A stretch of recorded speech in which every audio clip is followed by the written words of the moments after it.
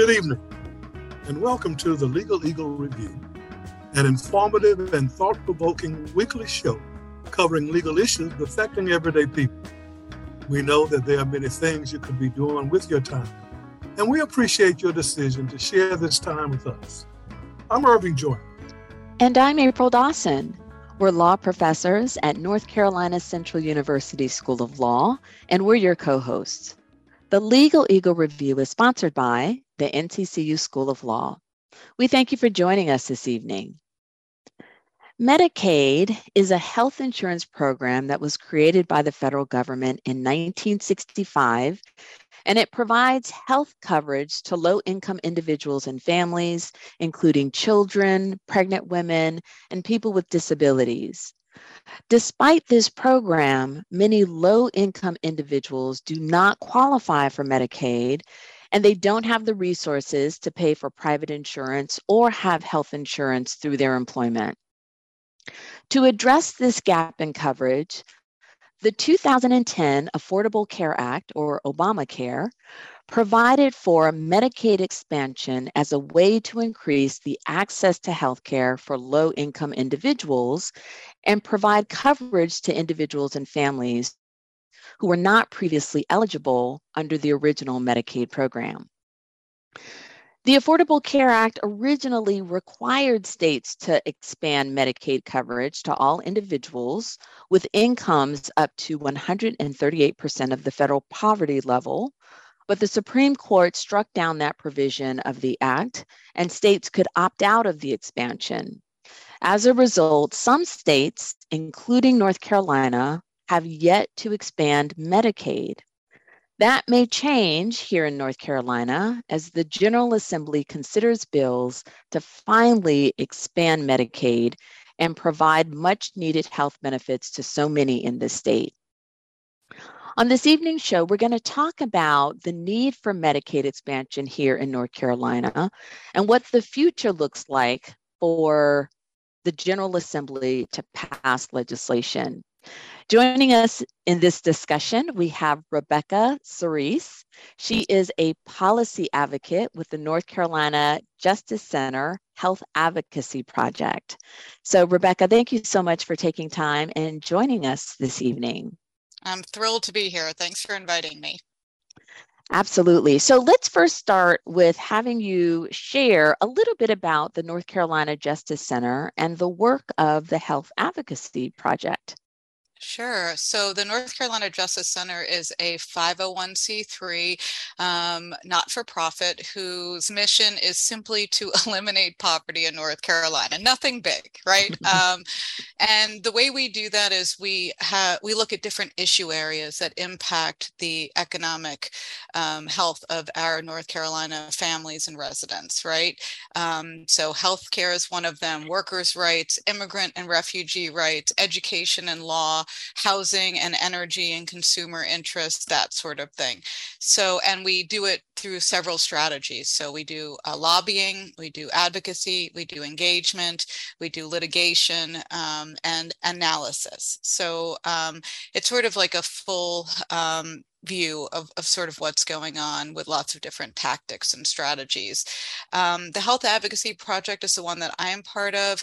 And basically we want to make sure that every single person in North Carolina has the ability to get the health care that they need and they deserve, without fear of going broke, you know, and being, and when they need it, right? So at the front end, so they can get their preventative screenings, so they can keep things from getting worse moving forward, which unfortunately is something I've seen a lot of in my work. All right, thank you for that. So how did you, speaking of your work, how did you get involved in this particular area of advocacy? So in my previous life, I was a documentary filmmaker who did a lot of historical documentaries on, social justice issues, including the North Carolina Fund, which was an anti-poverty organization that was started by Terry Sanford in the late 1960s. And basically what that helped to do for me is made me realize that poverty is a policy choice.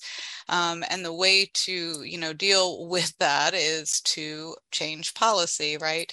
Then my mom, about 15 years ago, got breast cancer. Thankfully, she is a breast cancer survivor, but she did not have insurance. And we had to navigate that whole system. I mean, and it was absolutely atrocious. She was going through chemo and she lost her hair and one of her breasts, and she's throwing up and still having to work. And every day there was collection notices to compound her stress, right? Here is someone who should be focusing, who has already a traumatic, diagnosis, and who should be focusing on healing, and instead is being hounded for money. Even at one of her chemo, the financial person came to do it. So as you can imagine, that got me very involved in trying to figure out how we can make this better, our healthcare situation, which is a profit-based healthcare system. We are the only developed country in the world that does not have some sort of universal healthcare system for its people, that sees healthcare as a human right rather than a commodity, which is unfortunately what we see it here. And then this job came up at the Health Advocacy Project that was working with people to amplify their stories of being in the coverage gap, of not being able to access healthcare. And it was just sort of the marriage of my two passions, storytelling and advocating for people to have better healthcare. So I feel really, really lucky and grateful to have stumbled into this wonderful, wonderful job. Although it is very painful sometimes because, like I said, there's a lot of pain out there and a lot of loss and a lot of unnecessary suffering that could have been avoided if we had just expanded Medicaid 10 years ago when we should have. Mm-hmm. Yes. So we've been talking about, we're going to do a deep dive into Medicaid, and let's start with kind of making sure that everyone understands what we mean when we talk about Medicaid. And can you explain, what it is? And as you're doing so, can you contrast it to Medicare? So people oftentimes will confuse the two or not real clear about the difference between the two. Yeah, absolutely. And it's because our healthcare system is incredibly complex. So whoever out there gets those two mixed up, you're certainly not the only one. So Medicare and Medicaid actually were both signed into law at the same time in 1965 by Lyndon Johnson. Medicare is specifically for people who are 65 and older, or people who have been on Social Security disability for 2 years. So it's very limited as to what it covers. Medicaid is a health insurance system that is meant to cover people with low incomes. So, like something very low, like 48% FPL, federal poverty, and children as well. Or if you're blind, elderly, or disabled, those are the other categories. There's also family planning Medicaid, and there's pregnancy Medicaid. So to make things even more confusing, so many women actually qualify for pregnancy Medicaid, which actually helps pay for them to give birth, because as we know, again, very expensive to actually have a baby in this country. And so actually the majority of babies who are born are paid for by Medicaid, actually. And then the family planning Medicaid is just exactly what it's very limited in scope in terms of like what it covers for people. So but the majority of it of Medicaid is for people with low incomes. And in North Carolina, we have something called a managed care system. So it's private entities that are managing the care of people. So if you become eligible for Medicaid, you will choose one of these plans that has your doctors in network, and they will then be in charge of paying for your care. the wonderful thing about Medicaid is that it has very, if any, very tiny co-payments, like a couple of dollars. There's no premiums at all. So out-of-pocket costs on Medicaid are practically zero, which is fantastic. Of course, the bigger problem is that it has a lower reimbursement rate, and so not all providers take Medicaid, in particular for things like dentistry, for example. Medicaid covers some dental work, but good luck finding, a dentist that actually takes Medicaid. And there's a lot of onerous paperwork around it as well for providers. But nonetheless, it's still a really good program for people because they have access to the preventative screenings that they need for zero out-of-pocket cost.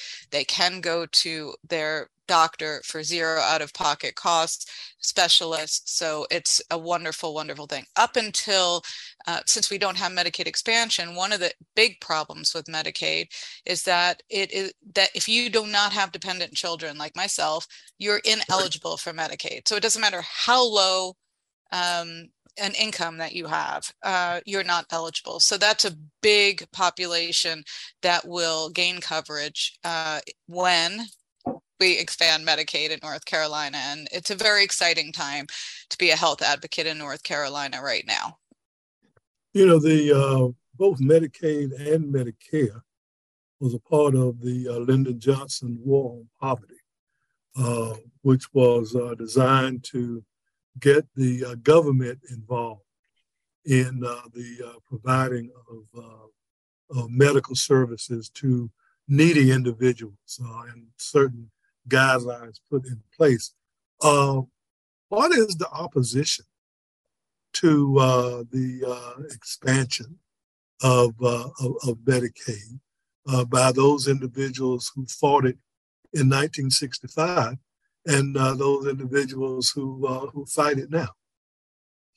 That's a great question. So obviously I'm on your side here and believe that the government does have a role to play in paying for healthcare. In fact, I'm a universal single payer advocate. I believe that we should transform our system. I think it's multifold, their opposition. One is an ideological difference. I think that they do not believe, as we believe, that the government has a role to play for people. They do not see healthcare as a human right. And the other thing is that there's a lot of interests that make a lot of money from their healthcare, from the healthcare industry. It's a huge industry, and there's lots and lots of money to be had there, and so they are invested in keeping the status quo and not expanding healthcare to people. But I think that has changed now, thank goodness. And they see the federal government is offering a lot of money to states that are expanding Medicaid. And the American Rescue Plan, we helped to organize a coalition called the Southerners for Medicaid Expansion, which was the 8 Southern states that had not expanded Medicaid. And we helped to get a provision in the American Rescue Plan that offers a financial incentive to states to expand Medicaid. So we're set, because of that incentive, we're set to have about $1.5 billion over 2 years coming in to North Carolina, to spend as we see fit, just for expanding Medicaid. On top of that, the federal government covers 90% of the tab for Medicaid expansion. Regular Medicaid is like between 63 and 67% is covered by the federal government. Oh, and I forgot to mention that Medicaid is jointly run by the state and the federal government. So sorry about that. So it's something that is jointly administered and paid for. Therefore, you have the traditional Medicaid, which is about 63 to 66%, and then the state has to cover the rest. But the expansion population, it's 90%. And so that's a lot more money coming in that covers people's healthcare. And so I think the money is a big thing now in our favor, right? That there's a lot of money on the table, federal money, to expand Medicaid. they had some other, the opposition had some other reasons for not supporting this. They didn't believe that the federal government would stick with the 90%, and they thought, it's going to go below and we'll be stuck with the tab. At least that's what they say. They also seem to have some sort of objection to giving coverage to people that aren't working. But the vast majority of people who are in this coverage gap are working people. They work at low-wage jobs that don't offer benefits. In fact, there's a new report literally that just came out today by United for Respect and Community Catalyst that highlights the need for Medicaid expansion, especially amongst low-wage workers. United for Respect organizes like Amazon and Walmart workers, two massively large companies that do not offer either any or good health insurance, affordable health insurance to their people, which is, mind-blowing. So you have all of these folks that right now don't have any, options for health coverage. Hope that answered your question. Yeah, and it did. And then we have what now has been described or called Obamacare, which came into existence during the presidency of Barack Obama, which led to this notion of expanding it to the states. We're going to have to take a break right now, and want our audience to stay with us as we continue our conversation with Rebecca Cerese about Medicaid expansion, Medicare, and whether you should care. We want to have that discussion since the legislature in North Carolina is considering finally adopting Medicaid expansion in the state. So we want you to stay with us, and we'll be right back.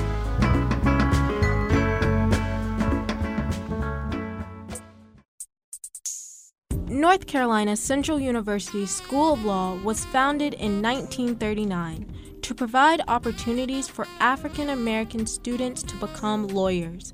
Embracing our heritage, the mission of NCCU Law is to provide a quality, personalized, practice-oriented, and affordable education to historically underrepresented students from diverse backgrounds to increase diversity in the legal profession. We empower our graduates to become highly competent and socially responsible lawyers and leaders committed to public service and to meeting the needs of underserved communities. NCCU Law is excited to announce the creation of the NCCU Technology, Law, and Policy Center, made possible by the generous pledge of $5 million by Intel Corporation. The mission of the NCCU Technology, Law, and Policy Center is to produce technology-conscious lawyers who will use technology in alignment with the law school's mission to 1. Facilitate the efficient, effective, and ethical practice of law, and 2. Increase the access of legal information and services to underserved communities. You can learn more about the Technology, Law, and Policy Center by visiting the NCCU Law website.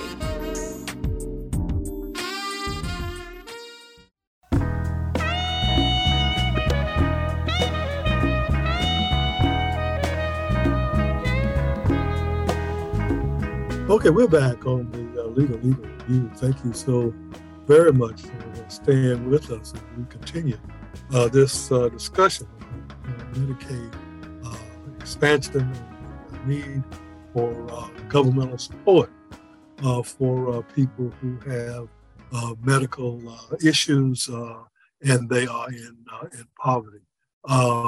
Rebecca, you talked about, and I think April mentioned, the poverty rate and who is eligible for Medicaid. And I think a lot of people have problems understanding what it is that we mean when we talk about the poverty rate and what constitutes that. How is that defined? So could you kind of help us to understand just what that is and how does it relate to the determination of who's eligible for Medicaid benefits? Absolutely. So there is a measurement called the federal poverty level. I just want to say it's extremely low. I don't think it actually is reflective of how much things cost in the real world. So I think there has to be advocacy around raising what the federal poverty level is. But let's see, it's trying to look up what so let's just say 100% of federal poverty for a single person is $12,760 a year. So like absolutely nothing. That is when they would qualify to be able to get a marketplace subsidy, because marketplace subsidy, so like you said, Obamacare, you shop for private insurance through the marketplace, and it is offering subsidies to people that are 100% of federal poverty level to 400% federal poverty level. And like I said, for one person, that starts at $12,760. So we're talking minuscule amount of money per year, and then up to that 400, that's for the subsidies. So now anyone that will be below that, that is, even if they don't have kids, will now be eligible to get Medicaid. And in fact, there's a slight overlap.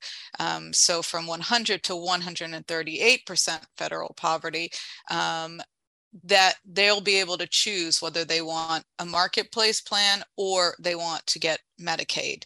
And it's being called, by the way, the new Medicaid Expansion program is called NC HealthWorks. So just want your audience to be getting used to hearing what that is, because that is going to be what is going to be offered to people who have traditionally fallen into what we call the coverage gap. And can I quickly explain that? And the federal poverty levels just drive me a little crazy, because it's such a ridiculously low amount of money that it's very difficult to say, well, this is, but you can find the income eligibility for Medicaid on the I believe it's the DHHS, which is the Department of Health and Human Services website.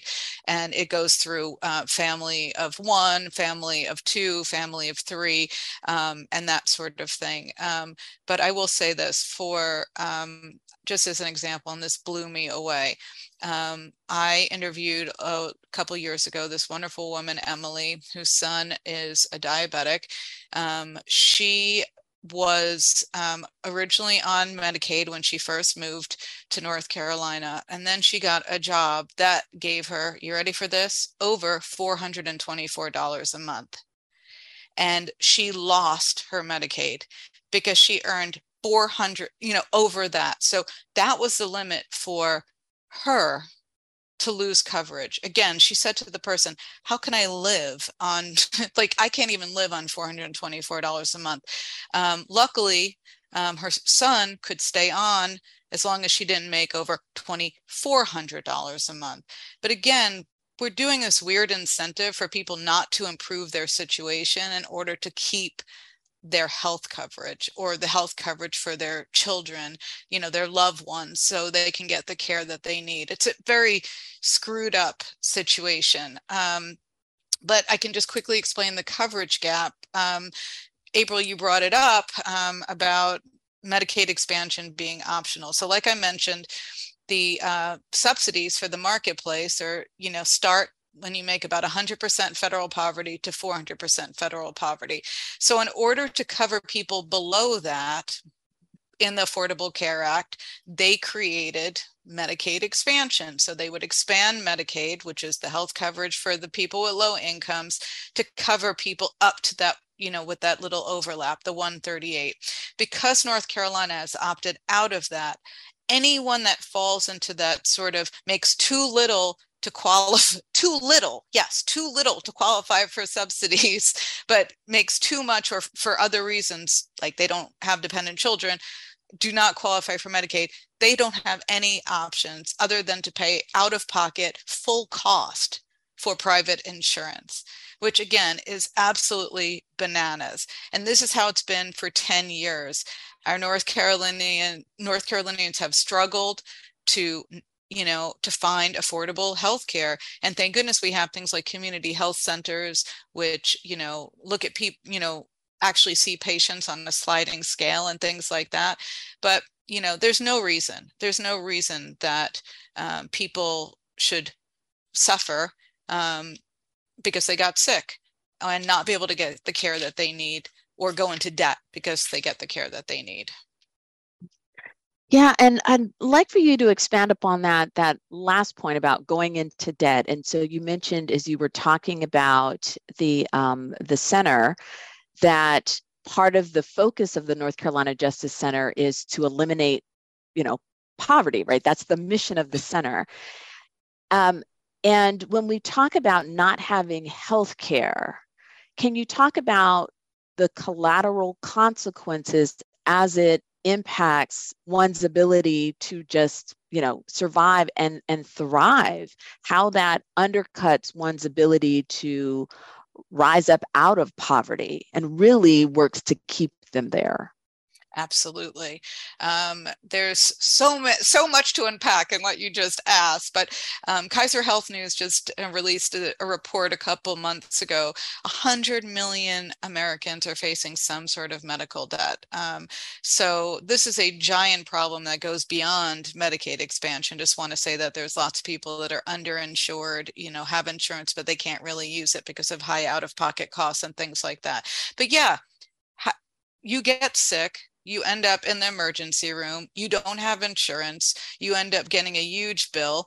There's now been something passed that they can't put you in collections immediately, and it can't impact your credit score immediately. But that's relatively new, and that doesn't mean that they're actually going to abide by that, unfortunately. So then the credit score, or people take out a credit card to pay off their medical debt, which, by the way, is one of the worst things that you can do, because then that medical debt is no longer medical debt, but it becomes consumer debt on your credit card. So anyone in the audience, do not take out a credit card and pay off your medical debt in that way, because you'll have a much better chance of being able to deal with your medical debt if it's not on a credit card. Because there's lots of different ways. And that might be, we were looking at doing things like medical debt clinics, which is not something I know about, but I know actually one that just graduated from your wonderful law school has done at least one of these, medical debt clinics to show people how to deal with it. But what happens when you have all this medical debt? You can't get a car, you can't get a home. I mean, so many, even places that rent will look at, your credit score. And it just creates this horrible cycle of debt and, of being in a cycle of poverty. And on top of that, if you don't have health care and you get sick, that keeps you from working and being productive and bringing in money as well. And then if you don't have the ability to get the care that you need, you get worse and worse and worse. I mean, and this has happened. I can't tell you how many stories that people then end up becoming disabled, which again, we as the taxpayer end up paying for anyway, which of course I'm fine with that. But what about their quality of life? Like, why don't we just pay for them to get health care at the front end? And keep them healthy so they can continue doing what, taking care of their families and providing for themselves. It's a crazy way to do healthcare. I call me crazy, but I don't think anyone should go broke because they got sick. I think it's actually one of the immoral things in our country that happens. And that the other thing that I've noticed is because people are so afraid of going into debt, and because our system is so complicated, I think that people put off going to the doctor even for things that they might be covered for, because they don't know that they're covered for them, or they don't think that they're covered for them, and therefore they keep themselves from doing it. So there's so much going on there. not having health coverage. It's very scary. At any point, any of us can get sick or have an accident and need medical care. And people should not have to worry about having an astronomical bill and being put in collections like what happened with my mom because they get sick or have an accident. But yeah, it absolutely directly, I mean, we spoke with someone, she was like, this has impacted her ability. You know, she has like $50,000 in medical debt. This has impacted her ability to, you know, rent a place, you know, get a car loan, any of those things. And you need all of these things in order to move forward in your life. You know, you need the ability to pay for things, unfortunately. Rebecca, you know, the General Assembly has since basically 2010 refused to expand Medicaid in the state of North Carolina. So now we're at 13 years in that battle. What's been lost during those 13 years, and how has North Carolinians suffered as a result of this failure to expand Medicaid in the state? You know, the truth of the matter is lives have been lost. People have died unnecessarily and suffered unnecessarily because we have not done this. And in fact, we held a vigil. Our coalition, Health Action NC, held a vigil last July to honor those who have died and suffered in the health coverage gap. These are real people who have real families who love and miss them. That is the truth. People have died because of these decisions. And also people's health has gotten worse, like I just mentioned, because if they can't get treated, you know, at the beginning, they end up getting sicker and sicker and sicker. So that is the number one thing. That is what keeps me up at night. And that's what keeps me inspired to do this work. The other thing is we've lost a ton of money, you know, which is important as well, because as you know, we need money in North Carolina. We have to have a budget, a balanced budget that pays for the things that we want to invest in people. So we've lost a ton of money. I mean, I'll just say this, at the beginning, the federal government, for the first 3 years of Medicaid expansion, when it first came, the federal government was willing to pay 100% of it. 100%. It would have cost the North Carolina taxpayers $0 10 years ago to do this. For 3 years, we would have had all that money coming in. That's gone.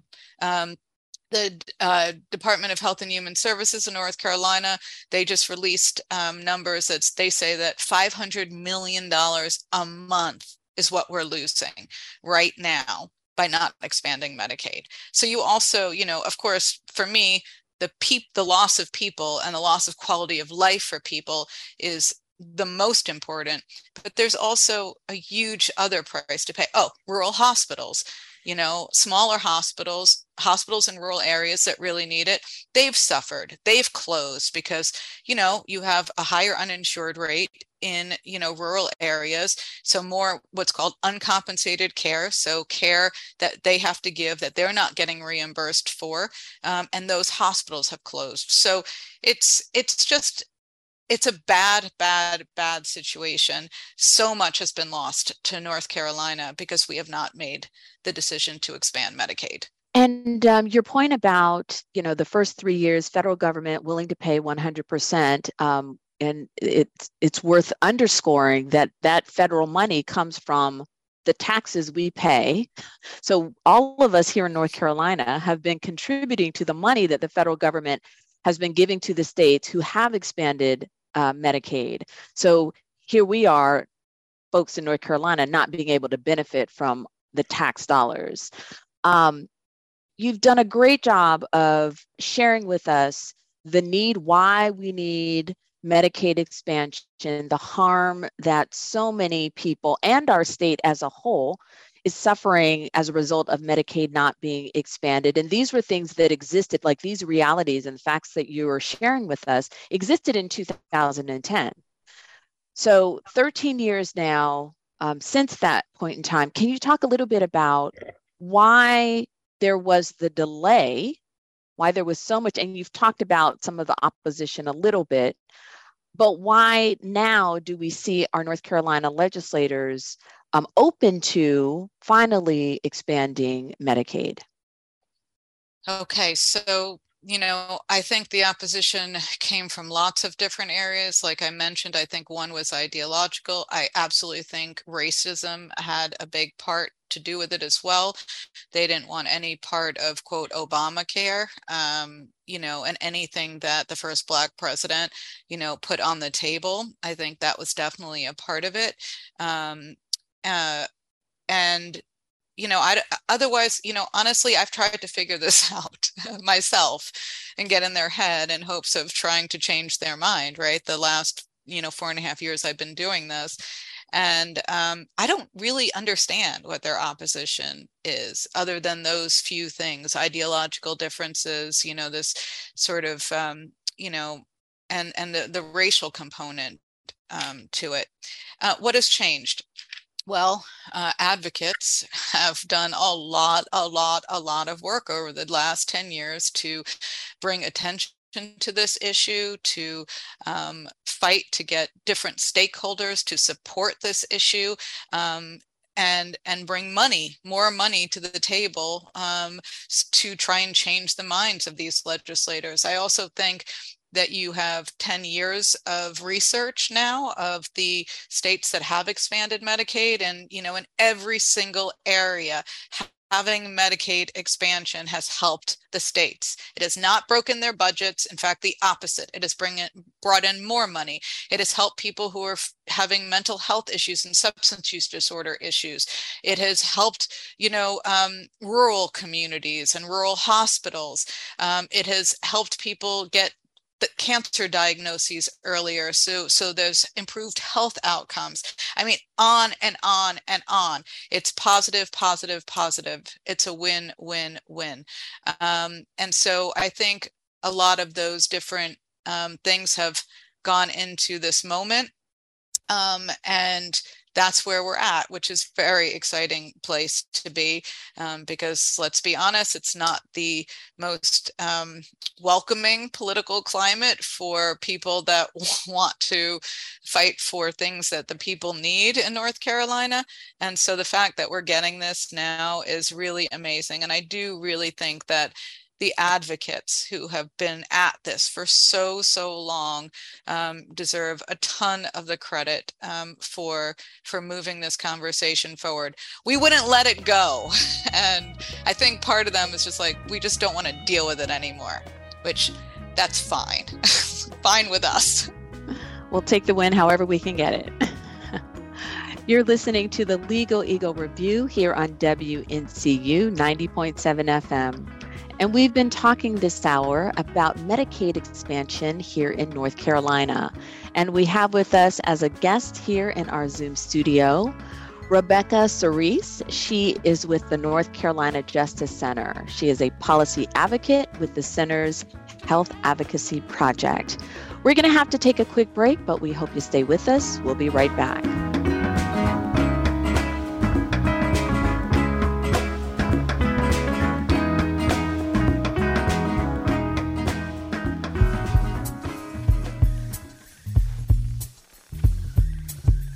Hello, my name is Brittany Burks, and I'm currently a 2L at the North Carolina Central University School of Law, and this is your Community Spotlight. The North Carolina Central University School of Law offers 4 certificate programs. Upon completion of the specified requirements, law students may earn a certificate in civil rights and constitutional law, dispute resolution, tax law, or justice in the practice of law. As a part of the Eagle Promise, NCCU's School of Law offers our students 4 outcomes upon graduation: completing a degree program on time, becoming socially and globally engaged, proving leadership, and graduating market ready. More information about any law degree program is at 919-530-6610. My name is Brittany Burks with the Legal Eagle Review. Thank you for listening.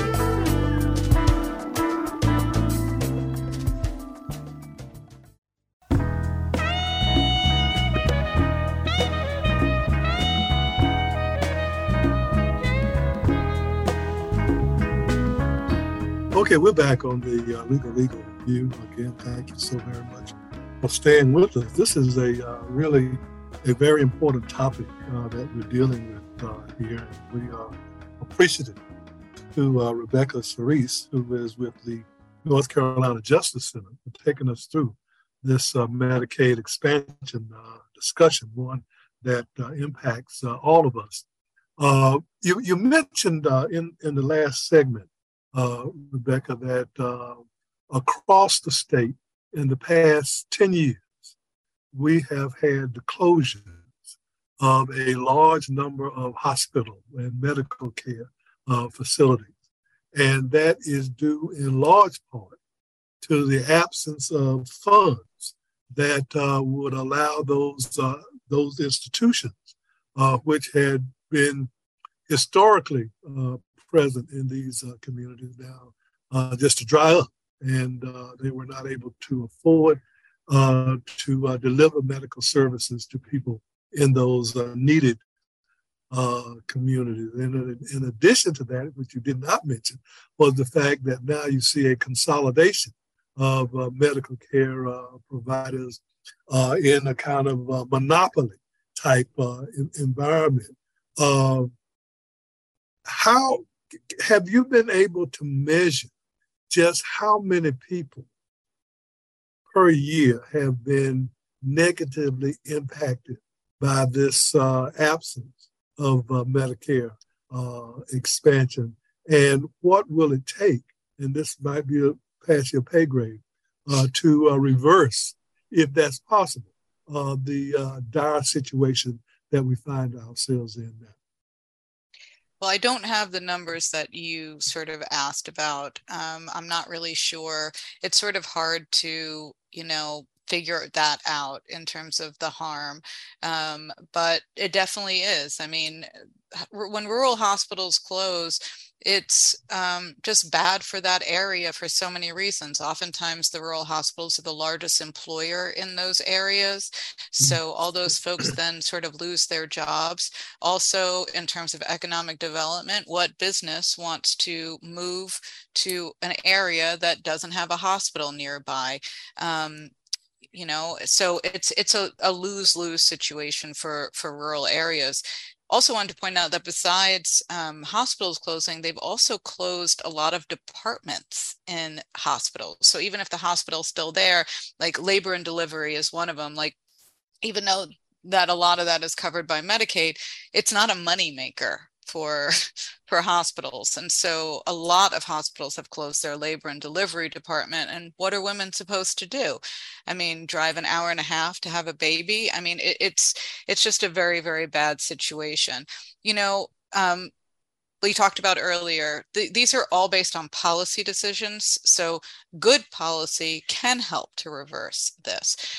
One of the things that I really like in this new Medicaid expansion bill that has been introduced in the General Assembly is there's a loan forgiveness program for any type of providers that want to work in rural areas in North Carolina. So that is fantastic. We want more people to be able to be in those areas where people need them. So that's one good thing. Medicaid expansion is going to bring in this money. So hopefully we'll be able to have, rural hospitals staying open, maybe even more facilities opening in these areas to sort of help people. There's so many things that we need to do, though, to address health. There's the so-called social determinants of health, which we haven't even talked about, which is, the things in your everyday life that can determine how healthy you're going to be. Things like nutrition, are you in a food desert? Are you able to pay for food? I mean, we're just going through a situation where emergency food stamps are being stopped for people and people are being set to lose a ton of money here.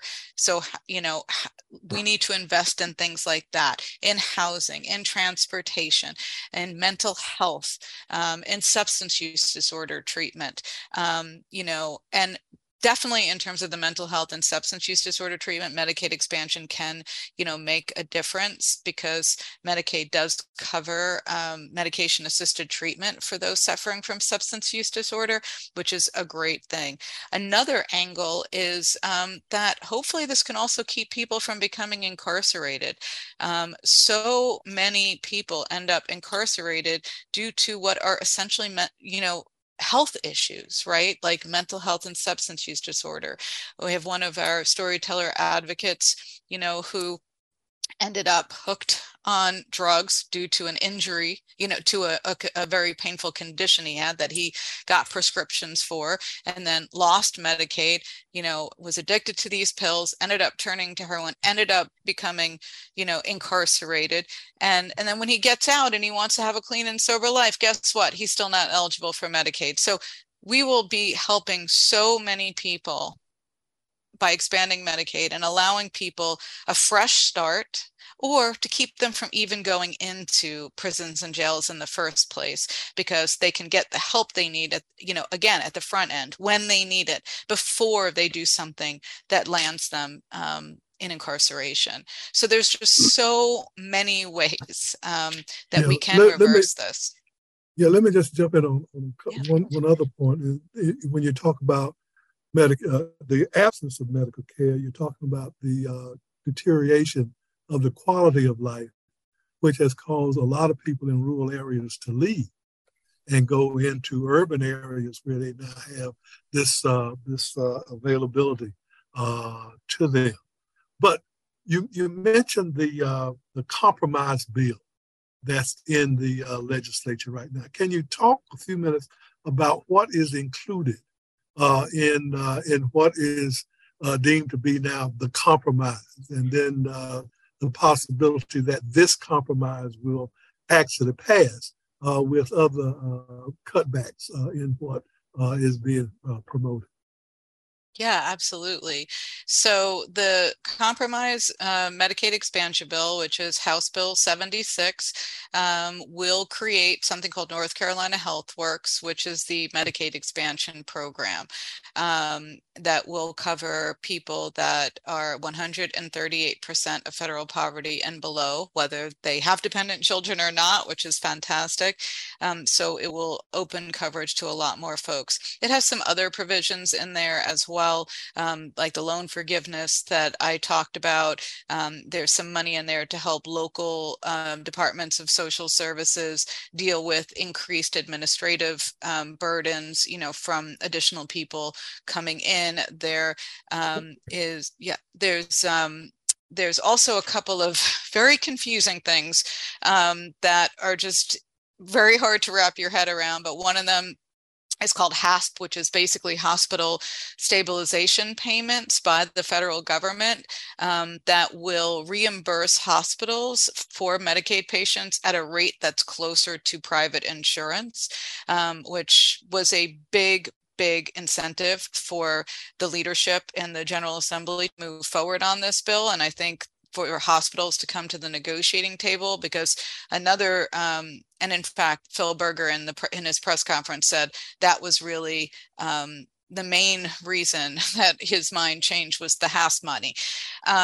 So obviously that was a really, really big thing. And the hospitals had to come to the negotiating table because there's something called certificate of need in North Carolina. We have the strictest certificate of need laws, and certificate of need is basically a bureaucratic process that hospitals, providers, and doctors' offices have to go through in order to expand either buildings, bed capacity, imaging machines, like a whole lot of different things before they're able to just build those things or buy those things. They have to go through this bureaucratic process to make sure that there's a need for them. We have one of the strictest certificate of needs in the entire country. So, and this was something that the North Carolina General Assembly leadership has really, really wanted for years. And so the hospitals, because they're getting these HASP payments in this bill, also came to the negotiating table around certificate of need. So there's also certificate of need reforms that are in that bill as well. There is some potential work requirements, which have right now been struck down by the courts, and the Biden administration is not approving them. But what it says is that if things change at the federal level, then the North Carolina Department has to sort of go back and institute these work requirements. The only other thing I will say is that right now, for Medicaid expansion to start, even if this bill is passed, which it looks like it's going to, we have to get approval from CMS, which is the Center for Medicaid and Medicare, which is the federal agency that sort of oversees these, which we would have to get anyway. We can't just do it. They have to approve it. And then once we have a budget for this, the next 2 years. So it's whichever comes later. So both of those things have to happen in order for Medicaid expansion to actually go into effect. But that could still be as early as this summer or late summer or early fall, which means that people's lives will be changed for the better and lives will be saved, hopefully as early as this fall, which was incredible. So things have moved incredibly quickly. The House bill came out in the middle of February. It passed. Last Thursday, Speaker Moore and Senate President Pro Tem Berger called a press conference to say that they had come to this agreement on this compromise.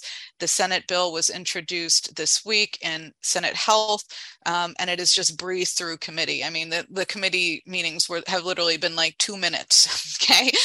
It's like approved. And so it's gone through, and as of now, it is potentially set to be voted on as early as next Tuesday. So this is really, really moving quickly. Once it is approved by the Senate, it has to go through these 3 readings is what it's called. So 2 on one day and then 1 has to be the following day. The next step is it goes back to the North Carolina House for something called a concurrence vote. So since the bill started in the House, they have to then say, we're okay with the amendments that the Senate put in here. They do the concurrence vote. We're not hearing that there's going to be any delay in that. And then unbelievably, it will go to Governor Cooper's desk to be signed. And we know that he will definitely be signing it because this has been one of his priorities for years. So it is a very exciting time to be a healthcare advocate in North Carolina because this is finally going to come to fruition. I, of course, will be really happy once the governor signs it. We'll be able to breathe a sigh of relief because, you never know. But for all intents and purposes, it's going to happen. So a very long time coming. It's taken 13 years to get here. Can you share what your impression is of the community's understanding of where we are in the process and what's going to happen? And one of the reasons why I asked that question is, this is a space in which you operate all the time. So you're very knowledgeable and familiar with what's going on.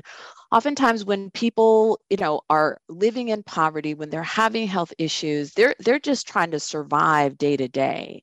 And I know one of the concerns that you mentioned is making sure that folks are educated. What is your organization doing, and what can we who are interested in making sure the word gets out, what can we do to make sure that those who are most in need of this information get it? That's a great question. We are going to have to do everything possible to get the information out there. It depends, of course, in terms of the general public, how much they know. It all depends.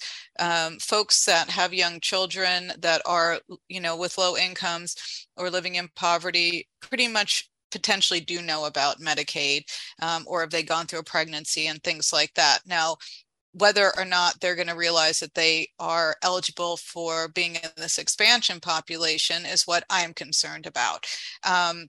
You also have an impending situation that through the public health emergency of COVID, the federal government gave us additional money to not kick anyone off Medicaid, right? So Medicaid, you have to go through this redetermination every year to make sure that you're still eligible for Medicaid. Well, for the past 3 years, there has been none of that.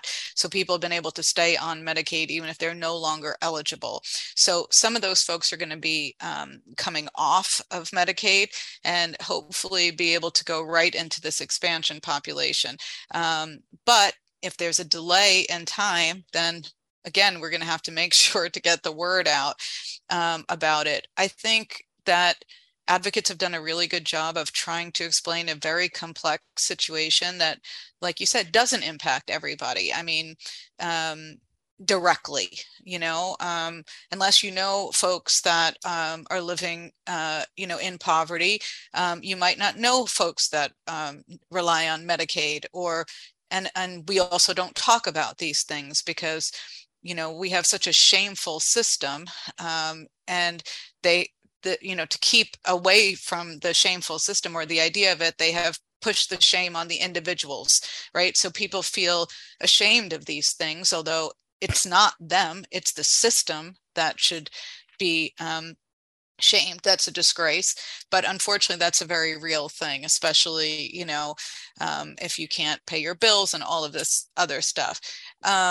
So yeah, we need all hands on deck to help us spread the word, especially when it goes live, that this is something that you will be eligible for. The positive thing that's also in the bill is that they're going to work with the marketplace on this. So the ACA exchanges, if the ACA exchange during open enrollment determines that you're eligible for Medicaid, you can just give that determination letter to your local Department of Social Services and you will be eligible for Medicaid.